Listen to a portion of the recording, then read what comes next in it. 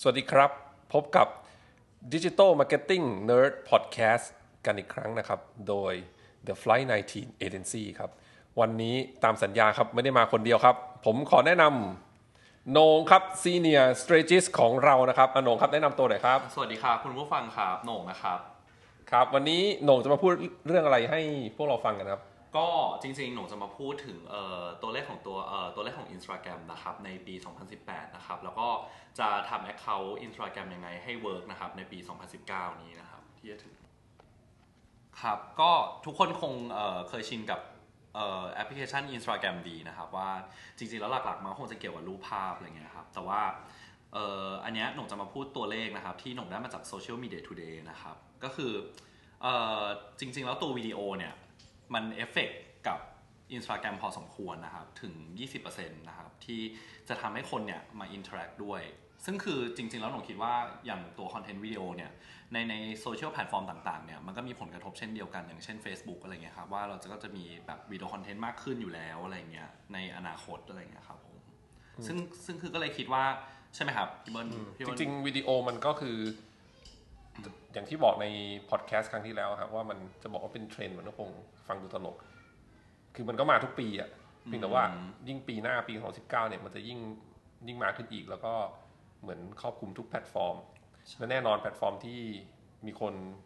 ใช้เรื่องของการอัปโหลดเรื่องของไลฟ์สไตล์ต่างๆอะไรเงี้ยมันก็จะมีฟอร์แมตประเภทของวิดีโอใช่ครับอย่างที่แบบเราเห็นกันในปีนี้ว่าแบบ Instagram Story มันค่อนข้างแบบมีลูกเล่นเยอะขึ้นมีแบบเป็นแบบ question มีคำถามมีให้ใส่ GIF มีให้ตกแต่งอะไรอย่างเงี้ยครับเยอะขึ้นแล้วก็อย่างเรื่องที่สองนะครับที่เขาเมนชั่นถึงเนี่ยก็คือสังเกตง่ายๆครับจากคนที่มี follower เยอะๆอะไรเงี้ยครับตั้งแต่แบบ100,000ถึง10 ล้านอะไรเงี้ยถ้าสังเกตแล้วเนี่ย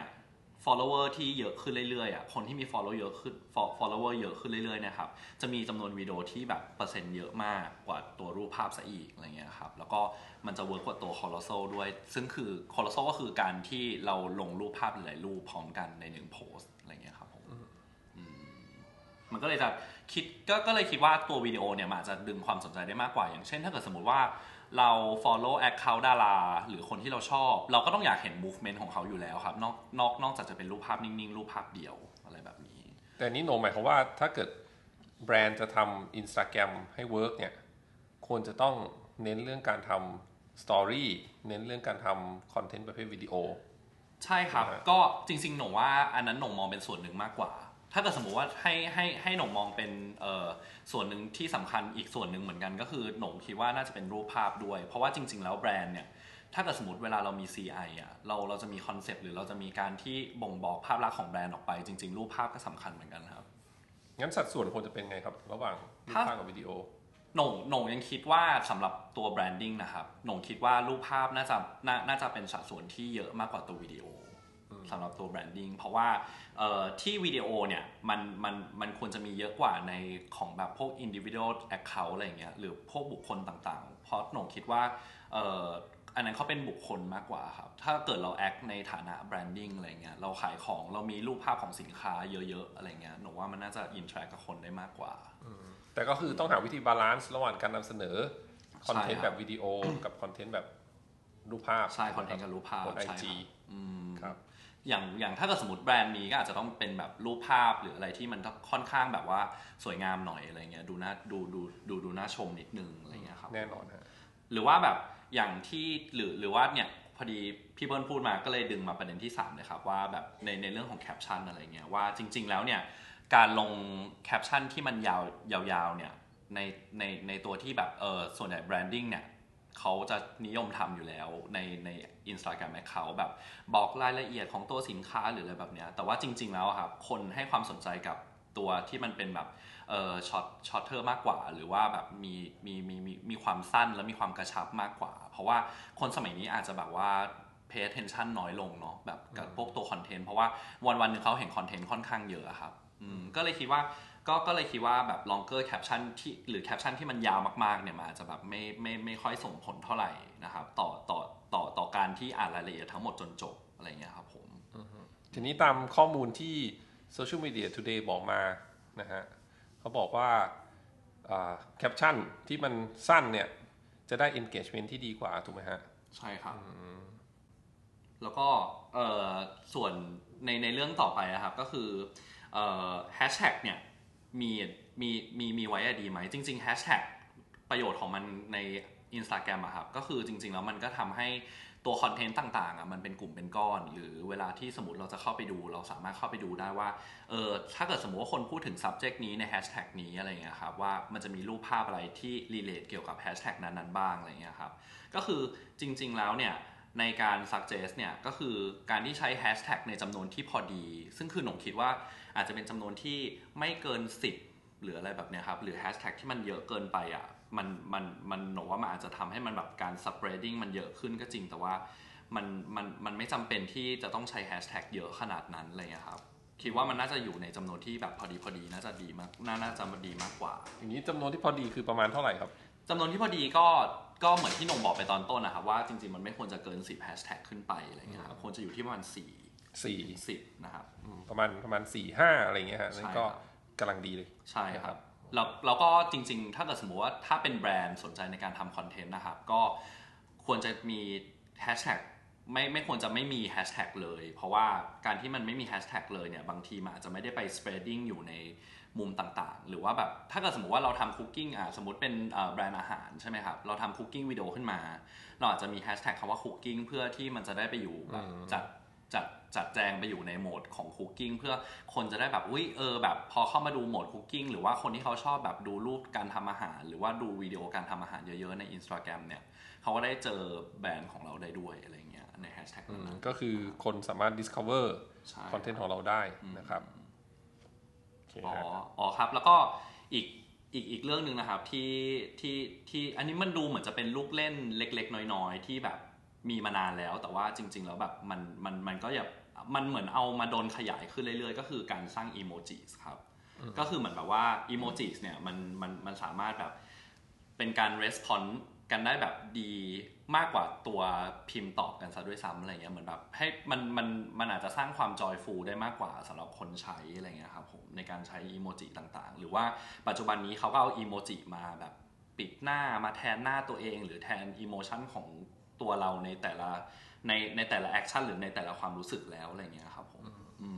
ก็ใช้อีโมจิเป็นการใช่เป็นในการสื่อสารนะฮะใช่ครับแล้วก็ แล้วก็เหมือนในหัวข้อต่อไปนะครับที่เขาพูดถึงก็คือเขาบอกว่าจริงๆแล้วในช่วงแบบวีคเอนด์มันจะเป็นช่วงที่ได้ high engagement มากที่สุดซึ่งคือจริงๆแล้วอันนี้จริงๆอาจจะต้องถามพี่เบิ้ลด้วยว่าจริงๆแล้วอัลกอริทึมหนูคิดว่าในแต่ละแบรนด์หรือในแต่ละเพจมันก็น่าจะไม่เหมือนกันเราอาจจะต้องมาทำการ analyze อีกทีนึงแต่ว่าวีคเอนด์อาจจะเป็นแบบในช่วงเวลาที่คนอาจจะใช้โซเชียลมีเดียเยอะแต่ว่าจากที่สแตทที่เคยเห็นนะครับก็IG จริงๆแล้ว engagement บนตัว IG บนแพลตฟอร์มฮะวันหยุดวันเสาร์อาทิตย์เนี่ยดีกว่า Facebook ถ้าเทียบกันนะ Facebook เนี่ยมันก็จะดีกว่าในช่วงประมาณ weekday 5 วันแต่ว่าเสาร์อาทิตย์engagement จะน้อยลงนะฮะแต่ว่า IG engagement มันจะพีคช่วง weekend คือเข้าใจว่าด้วย behavior ของคนเนาะใช้แพลตฟอร์ม IG เนี่ยคือแบบมันเรื่องของไลฟ์สไตล์ใช่เพราะหนูคิดว่ามันก็บันเทิงกว่าด้วยนะในมุมหนูวันหยุดก็แบบเที่ยวแล้วก็อัพโหลดรูปคนนี้ไปไหนคนนี้ไปคาเฟ่ไหนมาคนนี้ไปทำอะไรมาอะไรอย่างเงี้ยครับเพราะวันธรรมดาจะแบบไม่มีเวลามันเนาะมาชิลที่แบบพอที่จะมานั่งอัพโหลดรูปใช่ครับบน IG โอเคฮะงั้นก็สรุปอีกทีนึงครับนะครับข้อมูลจาก Social Media Today นะฮะบอกว่าเขาเรียกว่า Instagram Best Practice นะครับมีอะไรบ้างนะฮะข้อแรกคือเป็นเรื่องวิดีโอนะครับก็คือวิดีโอเนี่ยมันถูกเพิ่มเข้ามาเป็นแบบคอนเทนต์ที่ยอดนิยมมากขึ้นนะครับแล้วก็มีอินเทอร์แอคชั่นกับคนมากขึ้นถึง 20% มากกว่าstatic post อย่างเดียวนะครับ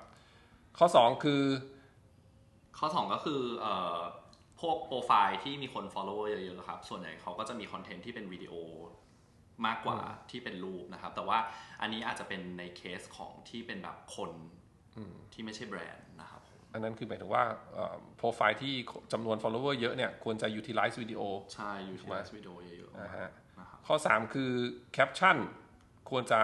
ให้สั้นเข้าไว้ใช่ครับไม่ควรจะยาวเกินไปเพราะว่าคนคงไม่ได้ pay attention ให้กับตัวคอนเทนต์ที่ยาวขนาดนั้นเพราะว่าจริงๆ IG อ่ะเวลาแบบถ่ายฟีดมันค่อนข้างเร็วด้วยนะครับครับในการดูคอนเทนต์โอเคครับแล้วก็ข้อ4นะฮะใช้แฮชแท็กให้น้อยไม่ควรเกิน5แฮชแท็กต่อ1โพสต์ใช่ครับโดยประมาณนะครับแล้วก็ข้อ5นะครับก็เหมือนแบบจริงอันเนี้ยมันเหมือนเป็นมุมที่ว่าแบบว่าถ้าแบรนด์เนี่ยหันมาใช้อีโมจิอ่ะมันอาจจะดูเป็นว่าเหมือนแบบเฮ้ยแบรนด์เราเฟรนลี่ขึ้นหรือว่าแบรนด์เราดูเพลย์ฟูลขึ้นก็ให้พยายามใช้อีโมจิให้มากขึ้นใช่มันอาจจะเป็นรีสปอนส์ที่ดีกับกลุ่มทาร์เก็ตบางกลุ่มทาร์เก็ตที่แบบวัยรุ่นหน่อยอะไรแบบเนี้ยครับแล้วก็ข้อ6ก็คือโพสต์โพสต์ช่วงวีคเอนด์ได้ engagement ที่ดีกว่าสำหรับ Instagram สำหรับ IG ครับนะครับก็เป็น6ข้อเร็วๆนะฮะเกี่ยวกับวิธีการ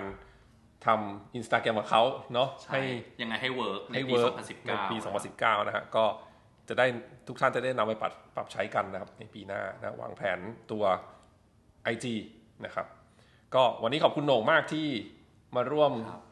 พูดคุยในพอดแคสต์นะฮะได้ครับสนุกไหมครับพี่เบิ้ลเหมือนกันสนุกดีครับสนุกครับดูตื่นเต้นเนาะ นิดหน่อยครับโอเคครับนะฮะเดี๋ยวครั้งหน้าน่าจะคล่องกว่านี้